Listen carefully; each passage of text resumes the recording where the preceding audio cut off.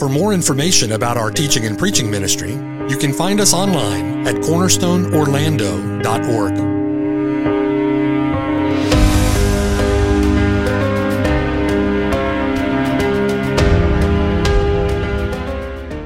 The following sermon has been brought to you by Cornerstone Orlando, making disciples for the glory of God.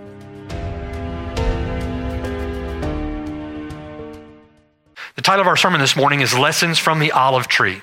This is part 2, Romans chapter 11, verses 16 through 24.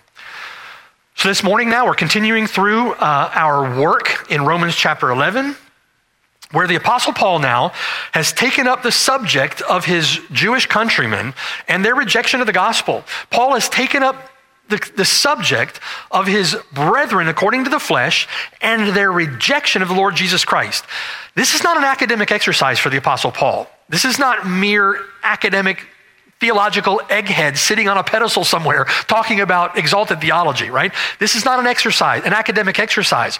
Paul knows that apart from a justifying righteousness given as a gift of God through faith alone in Christ alone, Paul knows that apart from that justifying righteousness through Christ, the vast majority of his brethren according to the flesh will perish in their sins. They're going to perish in their sins. And in chapter 10, verse 1, his heart's desire and prayer to God for them is that they might be saved. This is not an academic exercise for the Apostle Paul. This is near and dear to his heart. But although this is no mere academic exercise for Paul, he understands that the only way he's going to get through to them, right? The only way that he's going to reach any of them with the gospel of the Lord Jesus Christ is to reason with them through the scriptures.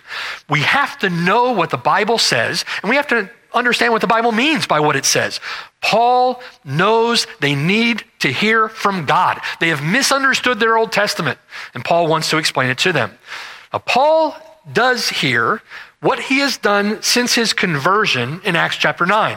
What is Paul doing? Paul is turning to the authoritative text of the Old Testament to confound the Jews, proving that Jesus is the Christ. He's going to turn to the text of the Bible, and he's going to reason with them from the scriptures to prove that Jesus is the Christ, that the gospel is the way of salvation.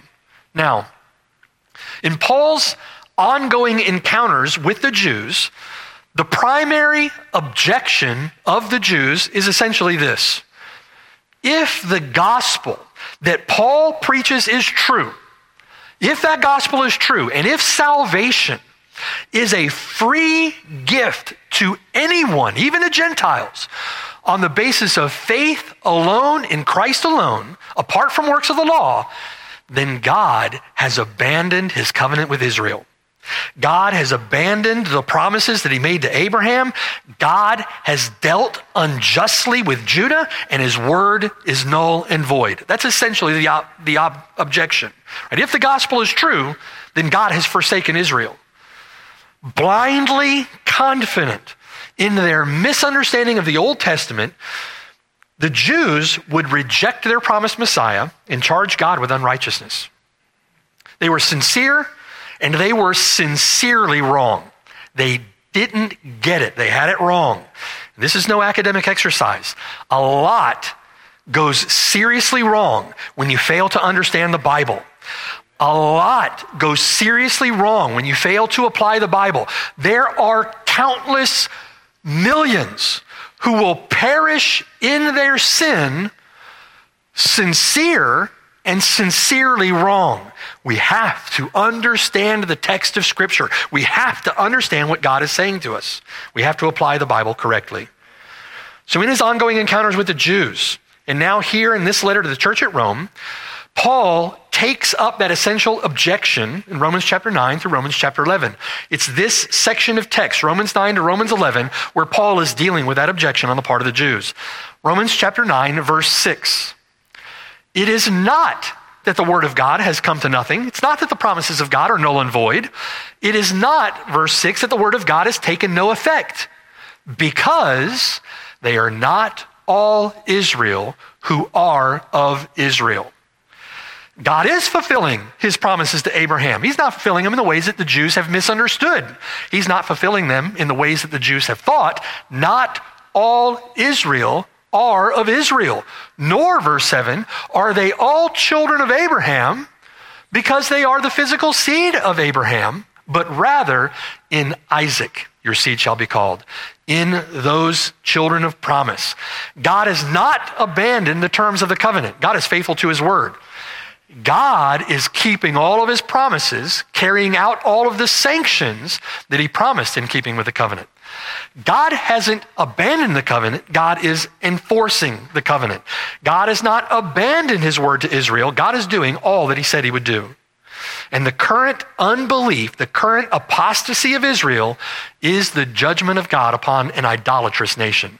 Just as it is written, God has given them a spirit of stupor, eyes that they should not see, and ears that they should not hear to this very day. However, that's not the end of the story, is it? As Paul has explained in our text, that is not the end of the story. There yet remains hope, and hope for Israel. God's redemptive plans, God's redemptive purposes do not ultimately terminate upon the judgment of the wicked to the praise of his justice. It doesn't end there. God's plans, God's redemptive purposes, God's own glory doesn't terminate upon the judgment of the wicked. God puts his wrath, God puts his justice, God puts his judgment into the service of his mercy for the sake of his own glory. God's redemptive plans and purposes are ultimately grounded in God's determination to pour out his mercy to the praise of his glorious grace. And God's glory would be ultimately displayed in the eternal praise of a redeemed people, a true Israel, a spiritual Israel, those who would be indwelt by his Spirit, who would walk in his statutes and judgments and would keep them. An innumerable multitude, think with me, brothers and sisters, an innumerable multitude from every tribe, tongue, nation, and people, what Paul refers to as the election of grace. The fullness of elect Jews, beloved for the sake of the fathers. The fullness of elect Gentiles, those who share the faith of believing Abraham. And Jesus Christ, having reconciled them both in one body through his cross. That's the plan. That's the redemptive plan and purpose of God. Oh, the depth of the riches, both of the wisdom and knowledge of God. How unsearchable his judgments, his ways past finding out. It causes Paul to worship. Right at the end of chapter 11, Paul just breaks forth in praise, in awe over the majesty of God, the wisdom of God in saving a people for his name.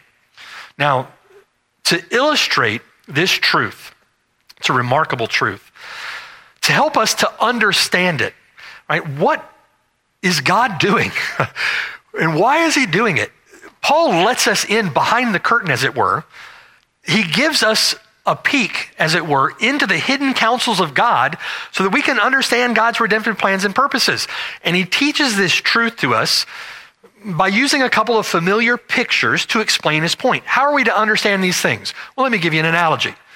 Paul speaks of the bread and the branches in verse 16. The bread and the branches. Verse 16. For if the first fruit is holy, the lump is also holy. And if the root is holy, so are the branches. Okay? By setting apart the first portion of a kneaded lump of dough as holy to the Lord, by setting apart that first portion, the Jews believed the rest of the lump was made holy as well. They sanctified or set apart the whole lump of dough. Because the root of the tree was set apart to God as beloved, then the branches that grow out of that root would be beloved for the sake of the root, would also be sanctified or set apart to God. So as we've seen in part 1, the first fruit and the root refer to the patriarchs, Abraham, Isaac, and Jacob. The lump and the branches refer to elect Israel. Elect Israel, who, as Paul would say, are beloved for the sake of the fathers.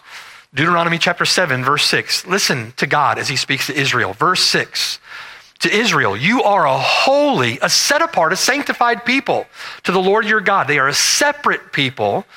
The Lord your God has chosen you to be a people for himself, a special treasure above all the peoples on the face of the earth. The Lord did not set his love upon you, nor choose you because you were more in number than any other people, for you were the least of all peoples. But because the Lord loves you, the Lord determined to set a distinguishing love upon them. And because of that, And because, verse 8, he would keep the oath which he swore to your fathers, right, for the sake of the fathers, for that reason, verse 8, the Lord has brought you out with a mighty hand and redeemed you from the house of bondage, from the hand of Pharaoh, king of Egypt. Therefore, know this, that the Lord your God, he is God, the faithful God, who keeps covenant and mercy for 1,000 generations with those who love him and keep his commandments. You see what God is saying? God is working his plan.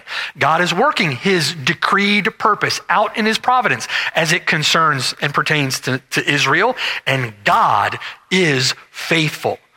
Now, it's at this point that Paul, having considered the Jews now in the present and future condition of Israel, now Paul turns back to his Gentile audience and he addresses them in verse 17. He turns to us, brothers and sisters, essentially, and says this, verse 17. And if some of the branches were broken off, and you, Gentiles, being a wild olive tree, were grafted in among them, and with them became a partaker of the root, those patriarchs, and the fatness of the olive tree, then do not boast against the branches. But if you do boast, remember that you do not support the root. You're not there to bring the root up, so to speak. You're not there in support of the root.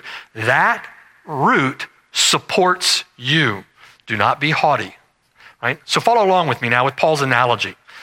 Paul's illustration, God is the great vine dresser, right? God is the master arborist.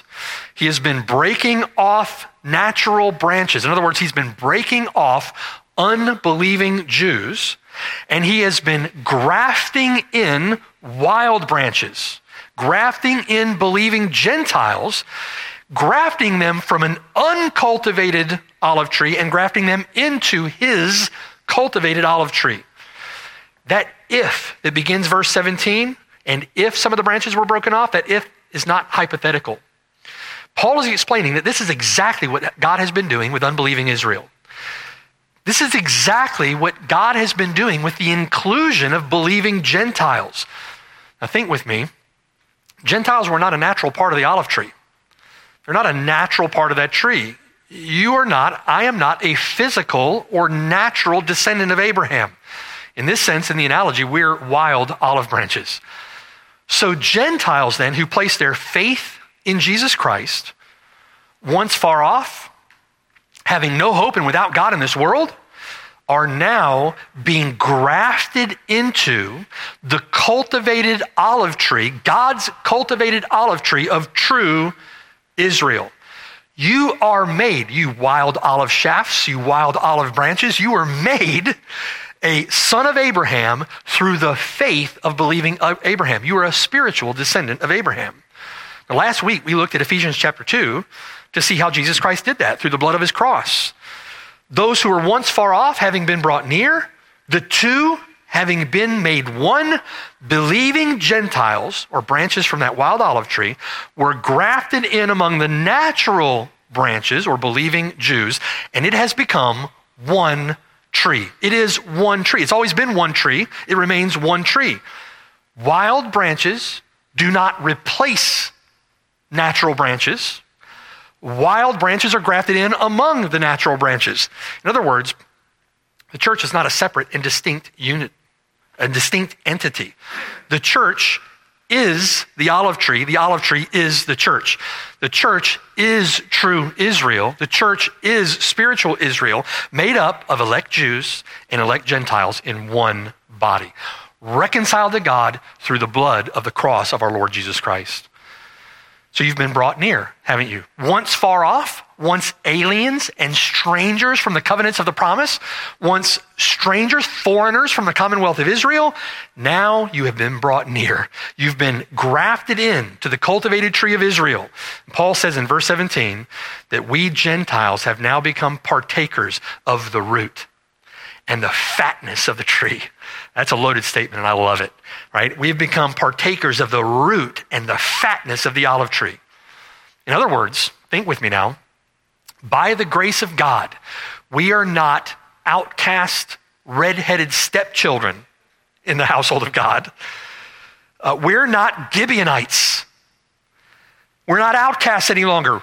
Listen, we don't deserve to be Gibeonites. We don't deserve it. We don't deserve to be woodcutters and water carriers in the kingdom. We don't deserve that. But God has not made us Gibeonites. God has not made us redheaded stepchildren, so to speak.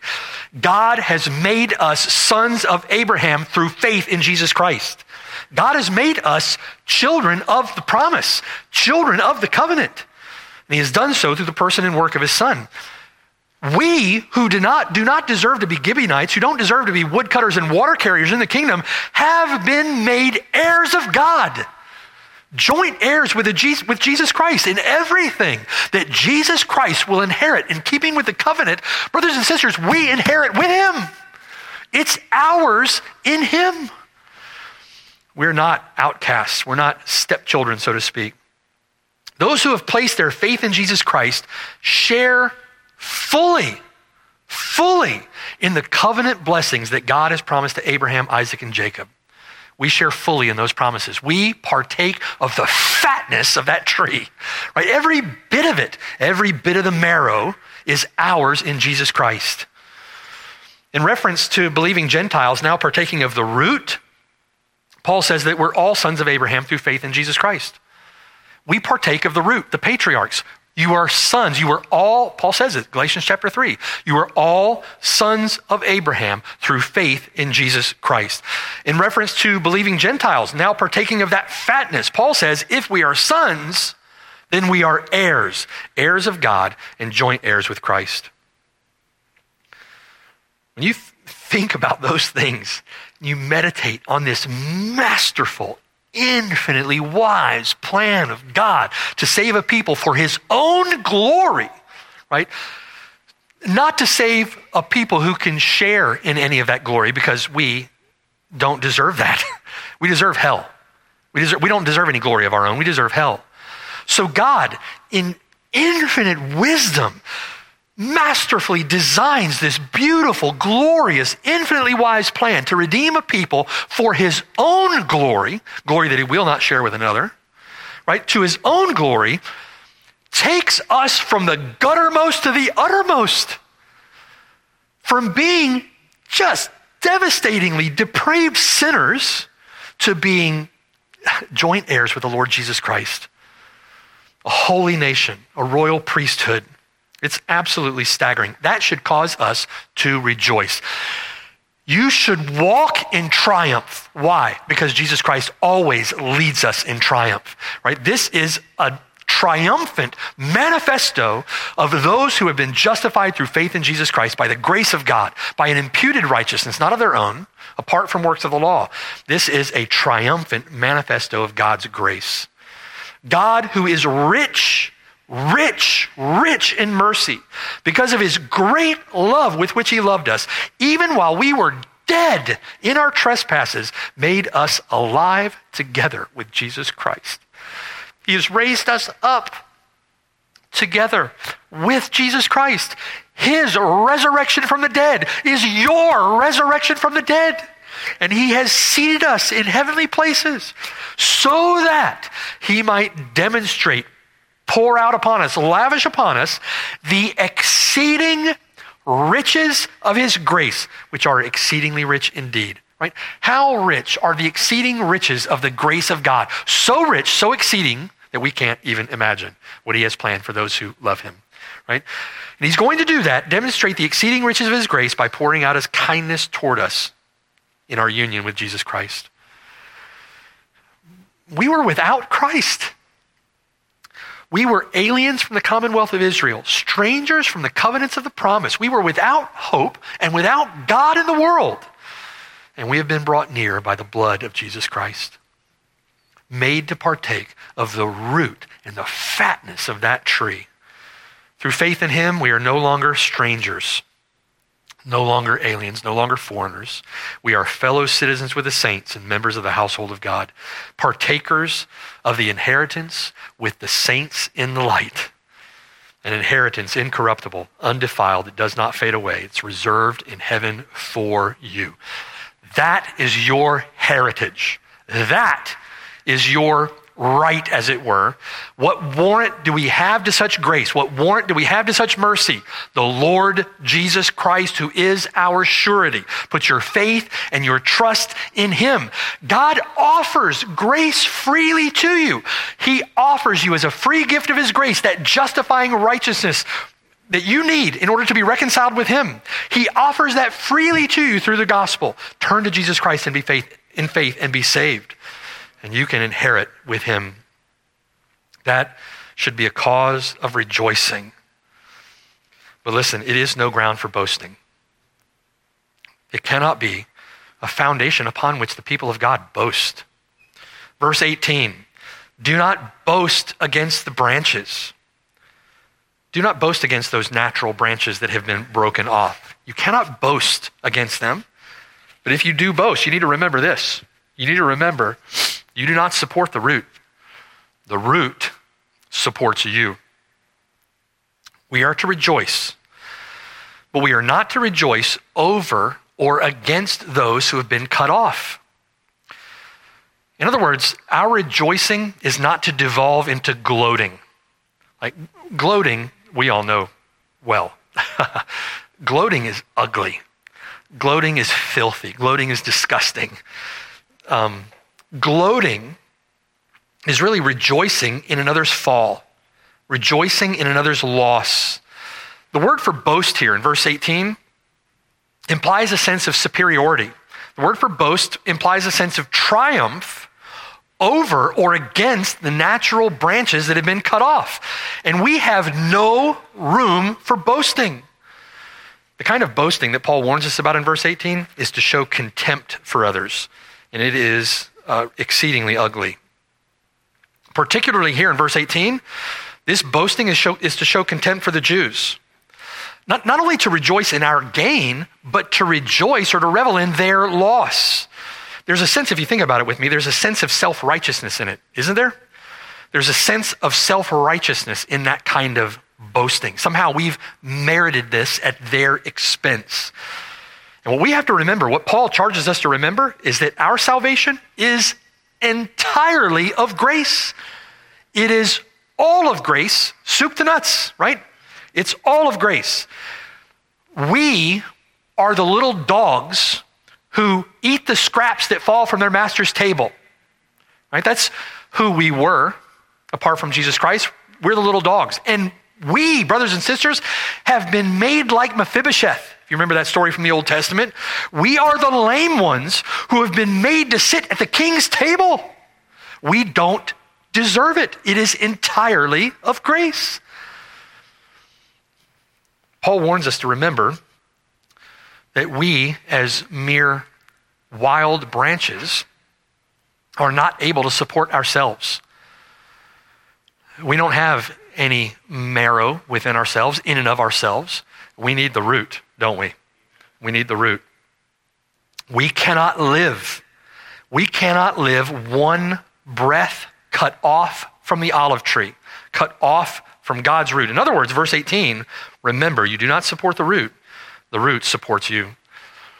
Abraham, the patriarchs received the covenant, and we partake only because God has grafted us into Abraham by grace.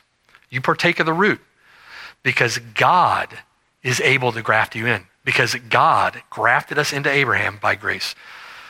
It's here with that thought that Paul then anticipates a response from the boastful, right? He anticipates a response in verse 19. Verse 19, you will say then, or you may say, well, branches were broken off that I might be grafted in. In other words, God has placed me now in the position of privilege. And that privilege was given to me at their expense. Why shouldn't we boast against them? That prideful or arrogant or haughty person might say.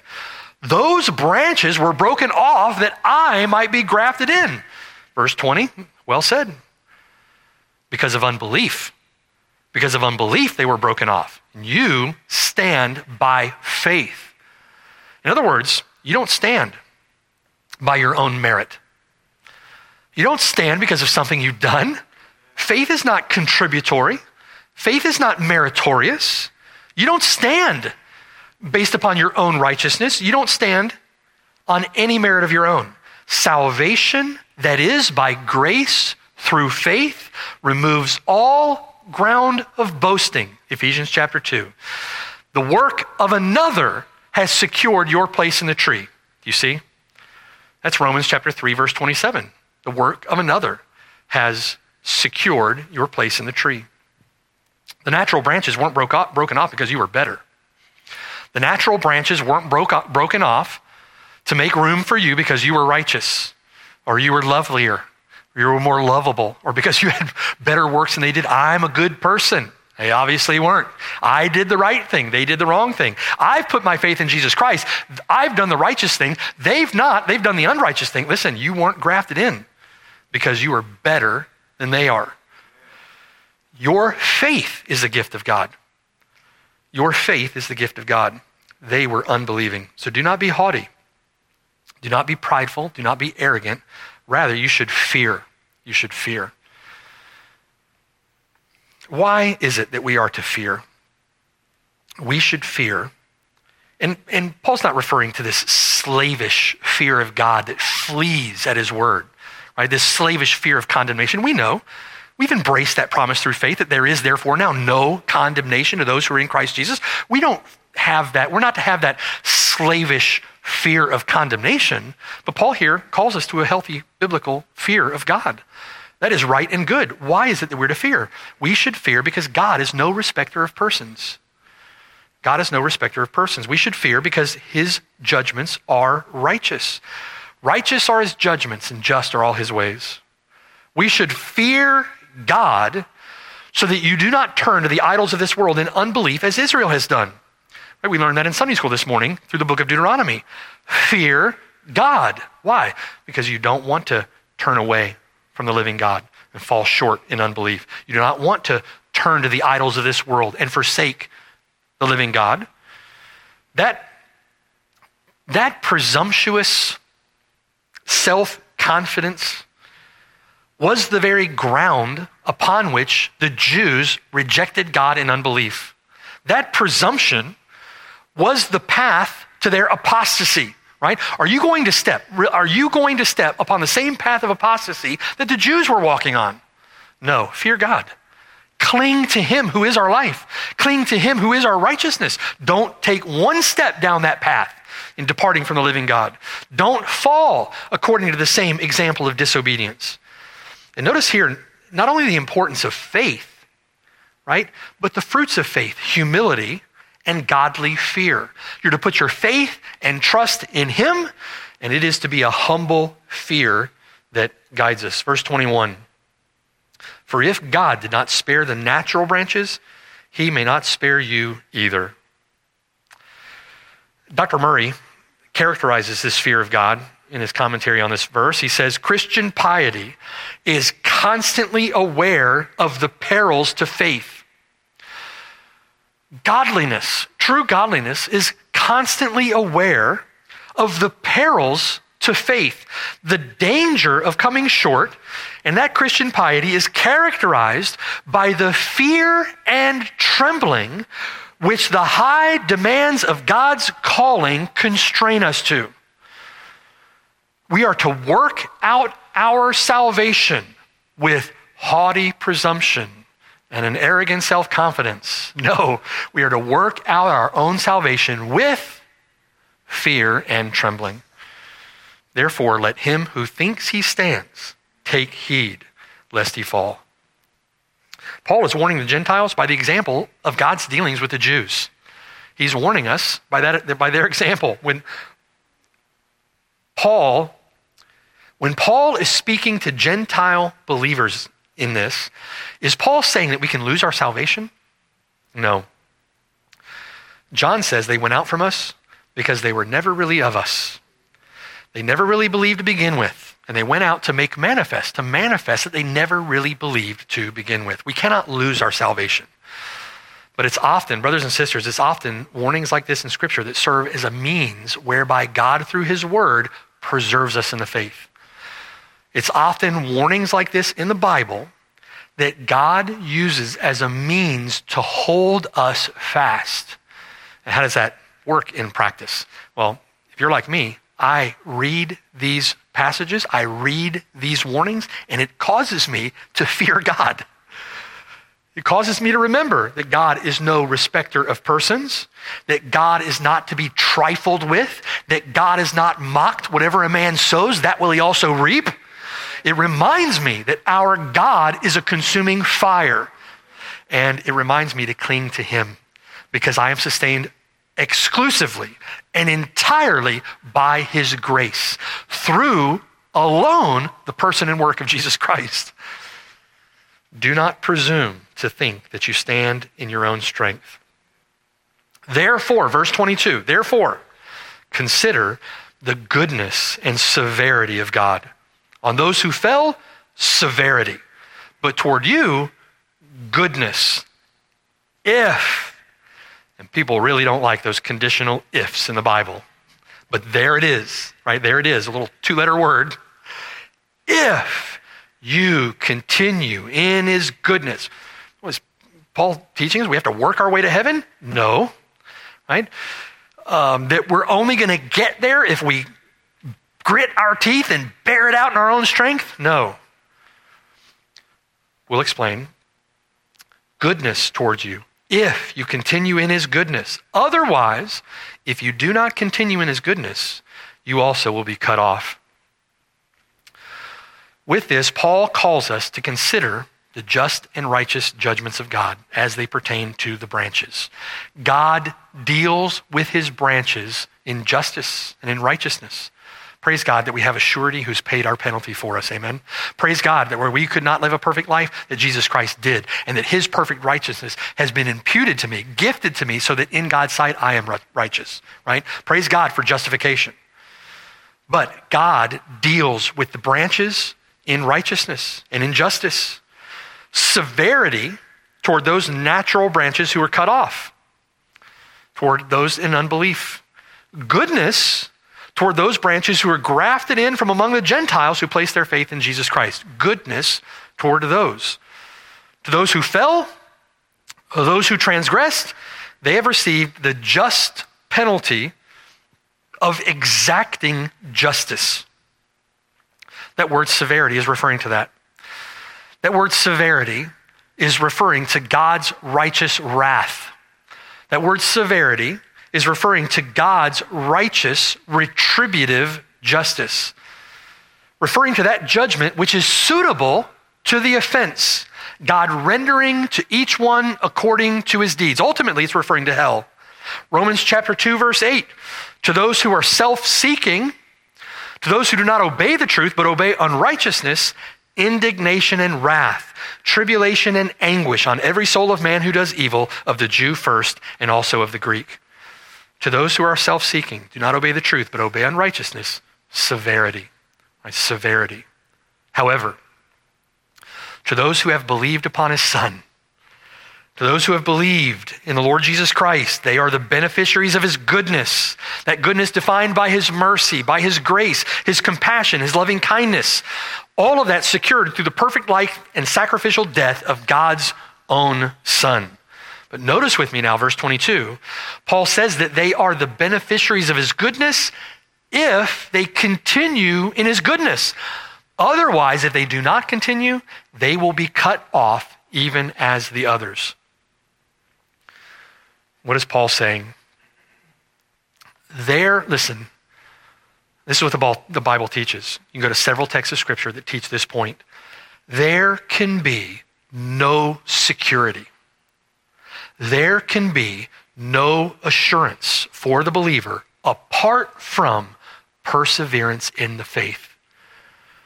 That's the doctrine of the perseverance of the saints.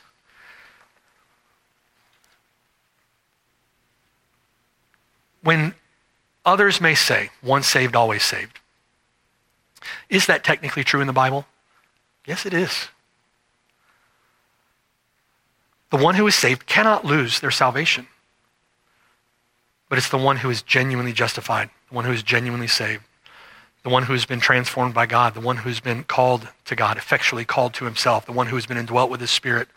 Having been indwelt with his Spirit, the one who perseveres in the faith, giving evidence of a genuine living healthy, thriving faith, giving evidence that he has been indwelt by God's Spirit.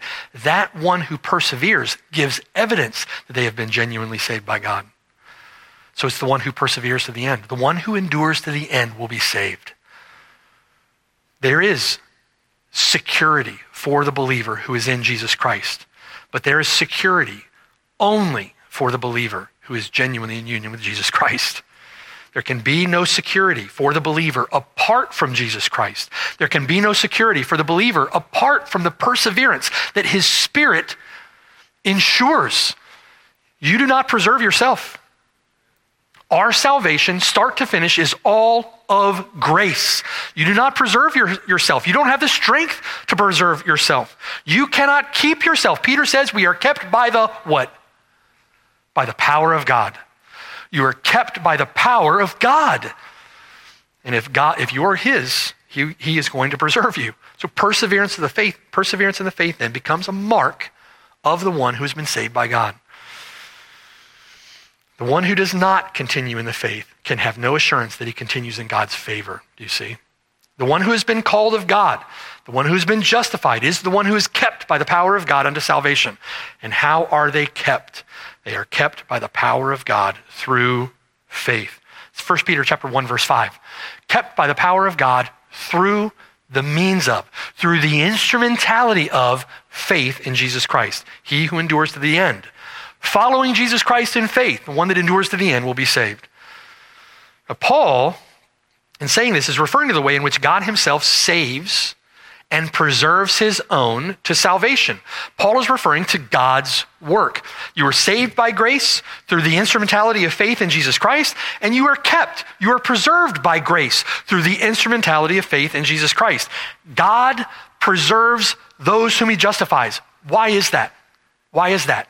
Because if you remember from Romans chapter 8, those whom he foreknew, those whom he determined to set his distinguishing love upon, those whom he foreknew, he predestined, decreed that they should be conformed into the image of his Son. And that which God decrees, he accomplishes. So those whom he foreknew, he predestined to be conformed. Those whom he predestined, he also effectually called to himself. God called them and they came in faith. Those whom he called, that group, he also justified.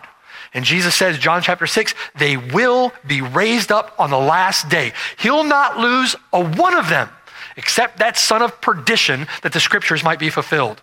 All of them were raised in the last day. And those whom he called, he justified. Those whom he justified, these he also, speaking of it in the past tense like it already took place, these he glorified.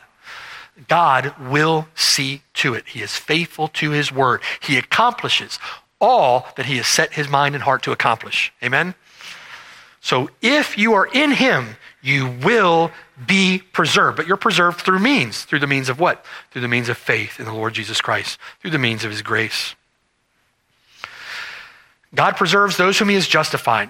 And just as he has justified them through the means of a vital, living faith, he also preserves them through the means of a vital, living faith. And the evidence that God has effectually called you in power to himself is also preserving you by his power. The evidence of that is a continuing and steadfast presence, is the continuing and steadfast presence of a vital and living faith in Jesus Christ. In other words, it's not the dead faith that James speaks of. Right? It's a living faith, not the dead faith of demons, not the dead faith by which many will perish. It is a living, healthy, thriving, vital, biblical, justifying faith. It's for this reason that often in the New Testament, you just read through your Bible, right? It's often in the New Testament that the one who has believed upon Jesus Christ is exhorted to continue in the faith. Many people today think of salvation as a moment in time, some point in the past, right? Where, I believed, and however old you were, right? And then that one, having said they believe in Jesus Christ, then goes back to their life. And they live their life. Every once in a while when they need him, they'll reach out, but they're living their life, doing life for themselves, pursuing their interests, hardly giving God a second thought, not reading their Bibles. They're not really praying unless they need something. They really have no love that causes them to cling to his word. They're living life for themselves. And they think, I believed, and so I'm a Christian, I'm saved. When the New Testament says, if you have believed, continue in faith. Continue steadfast, not moved away from the confidence of the hope that we have, firm till the end. Colossians chapter 1, right? Paul warns, the one who turns away in unbelief will be cut off like the others. If someone who professes Christ turns away from following Christ, goes back to their old life, and persists in unbelief, Paul says God will cut him off like the others. We're not to persist in unbelief. We're to persist in faith. Turn with me to Hebrews chapter 3. I want to give you an example of that. Hebrews chapter 3. There's so many examples of this in the book of Hebrews. The book of Hebrews is filled with warnings to those who had turned back from following Christ. But in Hebrews chapter 3, one particular warning we want to take a look at is in Hebrews chapter 3, beginning in verse 7. In verse 6, look at verse 6 first, right? If we belong to the household of God, or we belong to the household of God, if we hold fast our confidence and the rejoicing of our hope firm to the end. I don't know how many times I've been preaching the gospel to someone, just evangelizing, and someone will say that they have the same experience that I've had. And it's because of really bad teaching in really bad churches, right? It's poor teaching in the modern American church today, the modern American gospel, so-called, that's being peddled out there. And so they grew up in churches just like I grew up. Most of the churches that are out there are just like these churches where you believe that you're saved because you walked an aisle, you said a prayer, whatever means or methodology they use. And because you had that experience, you're saved. You don't have to worry about it anymore. Drive a stake in the ground, write it in your Bible, don't forget the date. Right? Satan will make you doubt, but you don't doubt, right? All those things. And their experience is, well, I turned to Jesus Christ and then I stopped following him, right? I got into high school and started living for myself, fell into sin, got in college, and I lived this abysmal lifestyle through college. I forgot about him. And it was later in life, I was late 20s, early 30s or later, and all of a sudden I just crushed over my sin, and I realized that I had not been following the Lord as I should, and I just was overwhelmed with a sense of guilt and shame over how I had lived and how I had shown contempt for his grace and those kinds of things, and my life changed, right? What has happened in that circumstance? They got converted for real, right? They were not a Christian before, and what was the evidence that they weren't a Christian before? They completely forsook the Lord Jesus Christ. They stopped living for him, right? And when the Lord effectually called them to himself, they turned from their sin, and they trusted him, and they followed Christ in earnest. That was an evidence that God had actually saved them. That's how God saved me. So many have had that same experience, and one of the conversations that I'll have with them when I'm preaching the gospel to them is this conversation over the doctrine of the perseverance of the saints. That if you've turned from following Christ, and you've persisted in unbelief, then you were never a Christian to begin with. And now, today is the day of salvation. There's hope. As long as the gospel is being preached, there's hope that someone can turn from their sin and put their faith and trust in Jesus Christ and be saved.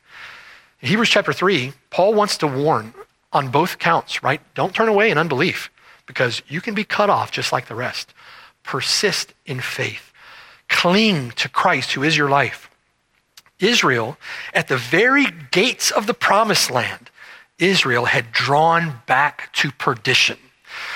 There were indications of unbelief in Israel all along the way. We see those on the pages of Scripture, indications of their unbelief. But it was that act at the border of the promised land that seems to have sealed Israel's apostasy. That first generation sealed their apostasy. Verse 7, Hebrews chapter 3, verse 7.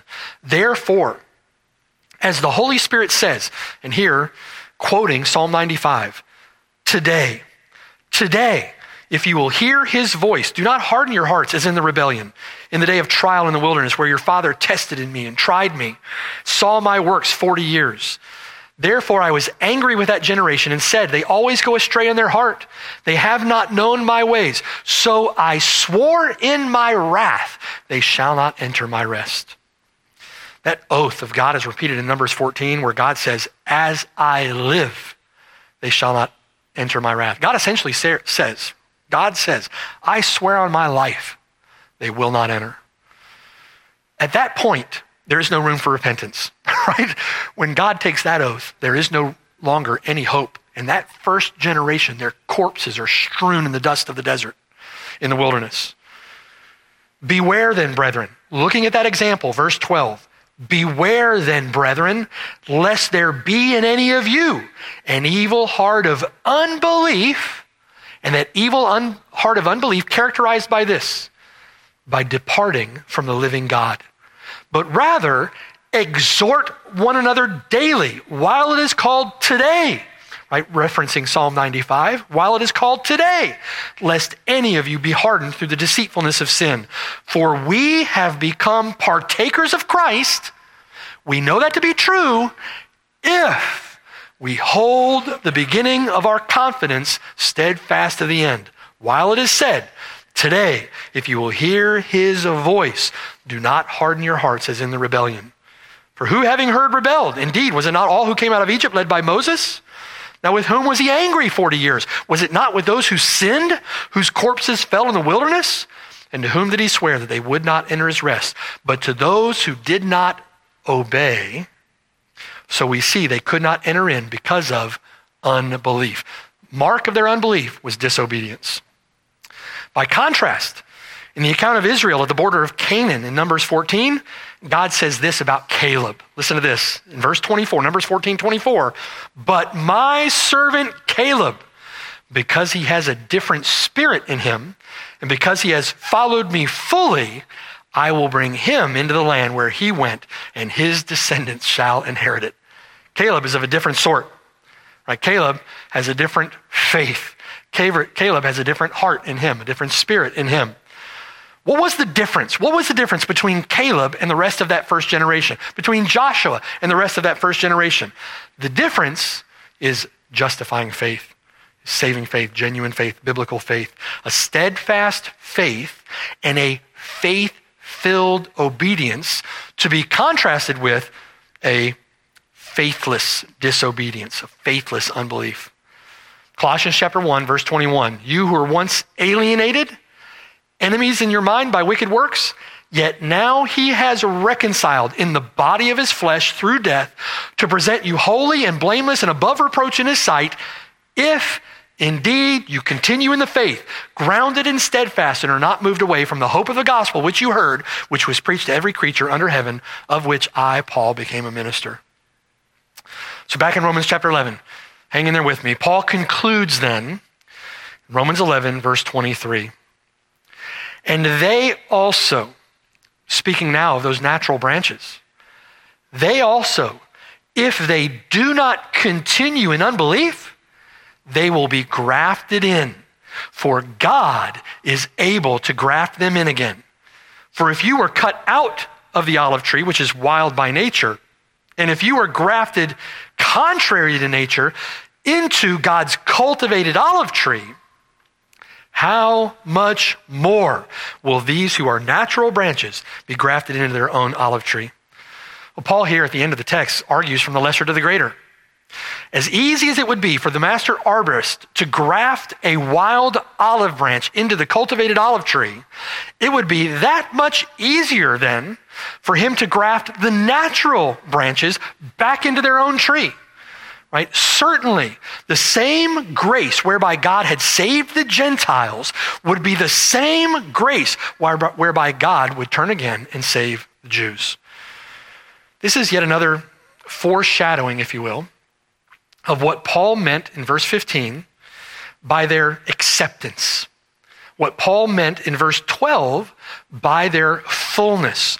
Paul understands in the redemptive plans and purposes of God that there will be a future ingrafting of ethnic elect Jews in conspicuous contrast with their current unbelief. Set in contrast with their current unbelief, there will be in the future an ingrafting, the fullness, the acceptance of a large number, in contrast to their unbelief, a large number, pervasive number of believing Jews. It doesn't mean that every Jew is going to be believing, But Paul is saying that the inflow, if you will, the ingrafting of elect believing Jews will be in stark contrast with their current unbelief. Notice this is not man's doing. We do not place ourselves in the tree. They do not place themselves back in the tree. Verse 23. And they also, if they do not continue in unbelief, in other words, if they put their faith and trust in Jesus Christ, then they, verse 23, will be grafted in. Why? Because they did it. Right? They believe. I walked that aisle. I did it. I didn't want to do it, but I did it. Right?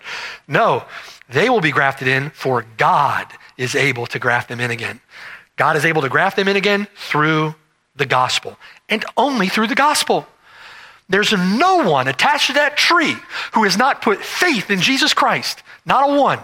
Not one in that tree who has not put faith in Jesus Christ. Paul is not speaking of another distinct group of people. These are added to the church of the Lord Jesus Christ through faith in the Lord Jesus Christ. Elect Jews and elect Gentiles in one body through the cross in one olive tree. You see? One olive tree. We're not growing two trees here. We're not growing two trees. And I love and am grateful for many of our dispensational brothers, but you simply can't support dispensationalism from the Bible. And as much as we love them, the Bible doesn't teach dispensationalism. If you're unfamiliar with that term, I invite you to look at that. Dispensationalism is an error that took root in the 20th century, and it continues to confuse evangelicalism today. It is a confusing error. It's a problematic error on multiple levels. It produces bad, even in some cases, bitter fruit, because the Bible doesn't teach it. It's an error that predominantly confuses the relationship between Israel and the church. It confuses that relationship. It's thought of, Israel and the church, thought of or conceived of as two distinct peoples of God. And God deals with those two groups distinctly. Brothers and sisters, that's not what the Bible teaches. You can see here, lessons from the olive tree. There is one tree, one body. We are all reconciled in that one body through the cross of our Lord Jesus Christ. There is one olive tree, rooted with the patriarchs in the soil of God's covenant promises to Abraham, secured through the person and work of the Lord Jesus Christ, purchasing the new covenant with his own blood. And what, brothers and sisters, is the one mark that is characteristic of all those who are a part of that one tree? What is the one mark? What is it? It is faith in Jesus Christ. Jesus Christ, the Son of God, died so that we might have life in him and salvation. There is salvation in no other way. There is no other name by which we might be saved, right? Jesus Christ alone. Faith in Jesus Christ alone. Do not be unbelieving, but believing. Do what you have been called to do. Put your faith and trust in Jesus Christ. You cannot take matters into your own hands and be faithless or unbelieving. We're to follow him. In following him, brothers and sisters, we are to cling to him who is our life, and he will preserve us to the end for his own glory and for our eternal good. Amen. Amen. Pray with me. Father in heaven, Lord, thank you for the words here spoken by Paul, your words,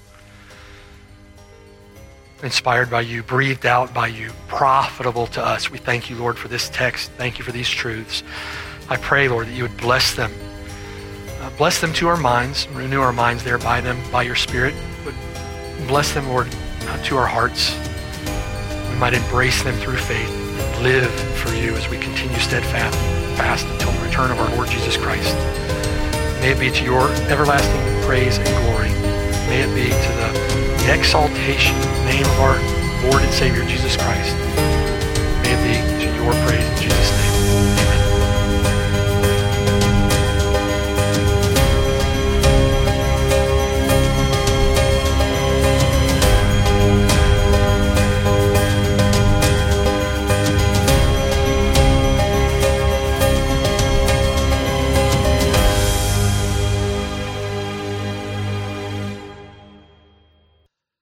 and thanks for listening. My name is Mark Brashear, and I have the blessed privilege of serving with the saints at Cornerstone Church near Orlando, Florida. We're so grateful that you've connected with us through the sermon that you've just heard. For more information, visit us at cornerstoneorlando.org.